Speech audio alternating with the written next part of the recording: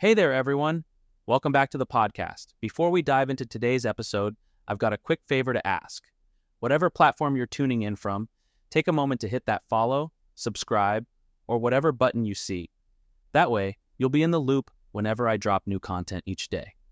And if you're feeling generous, a 5-star review would mean the world to me. It's the ultimate boost to help this podcast grow. Thanks a bunch.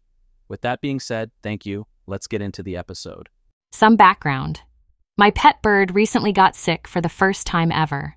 I took him to the vet and spent over $150 on antibiotics. I assumed it was because of a cold or infection, but through my boyfriend's messages with his friend, I found out my boyfriend threw my bird because he bit him. It was only after this that my bird became sick.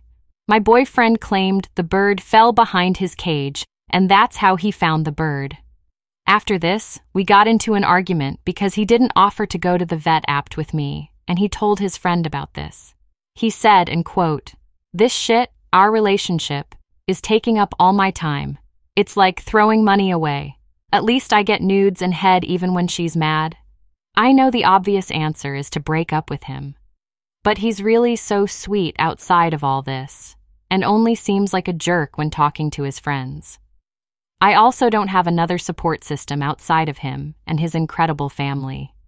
My family is not reliable and I don't have many friends.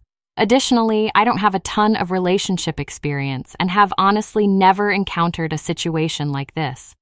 Thoughts? Advice? TLDR.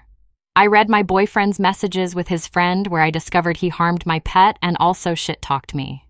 Lol.